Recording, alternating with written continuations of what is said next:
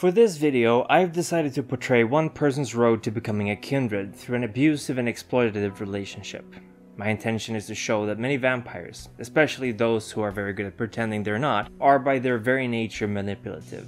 Given enough time, age and experience jades most of them to the point where they no longer really see humans as people, which is a common theme for this setting. So with that in mind, let's begin. Jacob Cartwell recently got the position as an SEO and social media intern at a small West Coast talent agency. He's from out of town, although from where changes every time you ask, but like many others he came to California in pursuit of a career in the entertainment industry. And in just a few months he's helped boost the online presence of many of his agency's clients, and he's already rubbing shoulders with some pretty famous influencers. Jacob's also secretly a street artist, and his works, under the pseudonym of Destiny, can be found all across the western seaboard. He's been doing it for a good 4 years now, and it's been earning him some recognition within the graffiti community, enough that he's even had a couple of his pieces featured in Blank Slate, one of North America's biggest street art magazines.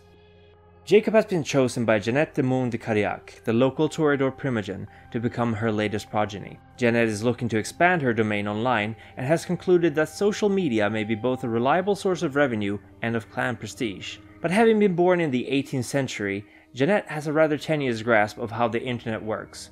Jacob is the perfect candidate to teach her, and his artistic talent is the cherry on top. Jeanette has approached the local prince about embracing Jacob, despite having 3 other children already. Since Jeanette is not just a primogen, but also Toreador, a clan with great influence in this particular part of the US, it doesn't take much more than that, and a few subtle threats, to convince the prince that she is in the right. Toreador are considered the artists and socialites of kindred society. They, more than any other clan, tend to embrace the creative souls, hoping to capture that spark for themselves. But for some reason, many kindred gradually lose this creativity that so much defined their mortal lives, growing stale and unimaginative. It's no wonder then that so many of them flock to California, hoping to sate their taste for what undeath has taken from them, in a place where talent comes cheap and plenty. So with the prince's permission obtained, Jeanette sets her plan in motion. Within a day, Jacob loses everything. His job, his friends, and his future, as he's publicly arrested on charges of willful destruction of public and personal property, as well as burglary. He spends a night in jail, is booked, and then told to appear before court at a later date for his sentencing. Jacob does not make that appearance, vanishing that same night, and a month later a report is quietly filed of a John Doe dragged out of the local river. The body is later identified as being the missing Jacob Cartwell, but only through matching dental records, as the body is too badly decomposed to otherwise be identified. Being nearly 300 years old, Jeanette has learned to leave very little to chance.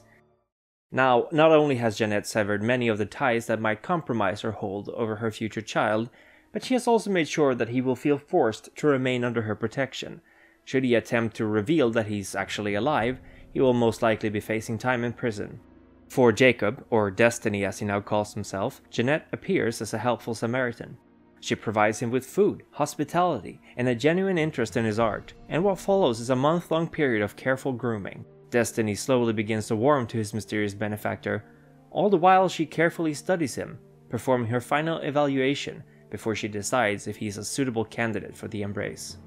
Destiny's growing affection is also strengthened by the small amount of Jeanette's blood that she is feeding him, creating within Jacob an artificial desire as she turns him into her ghoul. This blood bond, if performed repeatedly, can be so strong that a thrall may even kill themselves should they be facing the threat of isolation from their regnant. The blood also has a mildly intoxicating effect, and during this time Destiny creates some of his most creative and wonderful art pieces. It is an intensely emotional and vulnerable period in his life, which Jeanette takes full advantage of. And when finally the time for his embrace comes, it seems romantic to Jacob. After a night of deep conversation and a pleasant dinner, although Jeanette isn't very hungry, the two make love. But in the cusp of their passion, she drains him of blood and feeds him a small amount of hers in return. The process of death and rebirth is a powerful experience, potentially the single most potent any kindred will ever experience. Pain mixed with pleasure, and many kindred recall seeing a light in the distance as they arrive at death's door, only for it to be snuffed out as they are yanked violently back to consciousness. Waking up after the embrace is similarly traumatic. The small amount of vitae that their sire was willing to share is rarely enough to slake their newfound thirst. And if there is no readily available source of more, they will enter a state of frenzy, attacking anyone or anything in sight in order to satiate themselves on their precious blood. This is called succumbing to the beast, and for a kindred this will be an ever-present threat for the rest of their existence. They are no longer prey but predator, and their very nature has changed to reflect that. If it is not sated, the beast may rear its ugly head at the most inopportune moments. After the embrace, the relationship between Destiny and Jeanette quickly deteriorates. He is now her progeny, and whatever amicable side she showed him before is rapidly replaced with the cold and demanding true nature of his vampiric sire. He is an object now, a tool for her to grow more influential. All the while, Destiny has to come to terms with these new truths about the world and about himself, realizing and ultimately accepting that there is no going back to the way things were. And with the effect of the blood bond still in his veins, he can't even bring himself to hate the woman who did this to him. In fact, Destiny will come to the horrible realization that he, in many ways, is now incapable of truly feeling anything. Ghosts of emotions may still pass through him, but the energy, the life that once possessed him, is gone forever. Instead, he will feel empty, and as time goes on, he will find it harder and harder to relate to the mortals he once belonged to. He will shun the places he used to visit, worried he may run into people from his previous life. And even if he desires to reach out to his family, fear of putting them and himself in danger will stay his hand. Only the hunger drives him now. It is always there, always reminding him of its presence.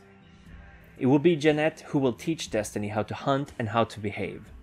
The fourth tradition of the Camarilla demands that until he is acknowledged as a neonate by the prince, he is Jeanette's responsibility, and it falls upon her to make sure that he does not threaten the Masquerade. Jeanette will of course personally ensure this before she introduces him to the prince, but other sires might not take as active a role.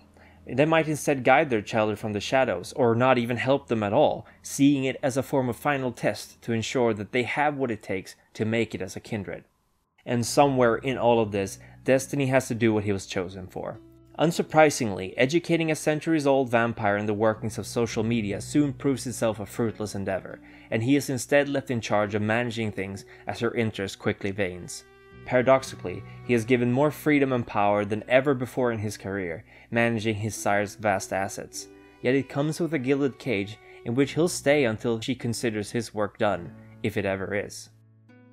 This is just one of the ways that someone could become a kindred. Every embrace is unique, but rarely is someone ever embraced without reason. A lover may be embraced so that eternity will feel a little less lonely. A friend might turn another to spare them from a life-threatening disease. A stranger might need more bodies for their cause. In the world of darkness, every additional vampire created is another potential rival for prey and power. Your character's embrace might never become a topic of discussion in your game, but it can serve as a powerful tool in forming your character's views of undeath, mortals, and of course their sire. Vampire the Masquerade can be played in a lot of ways, and in my opinion it's important to always have a dialogue about your expectations for it.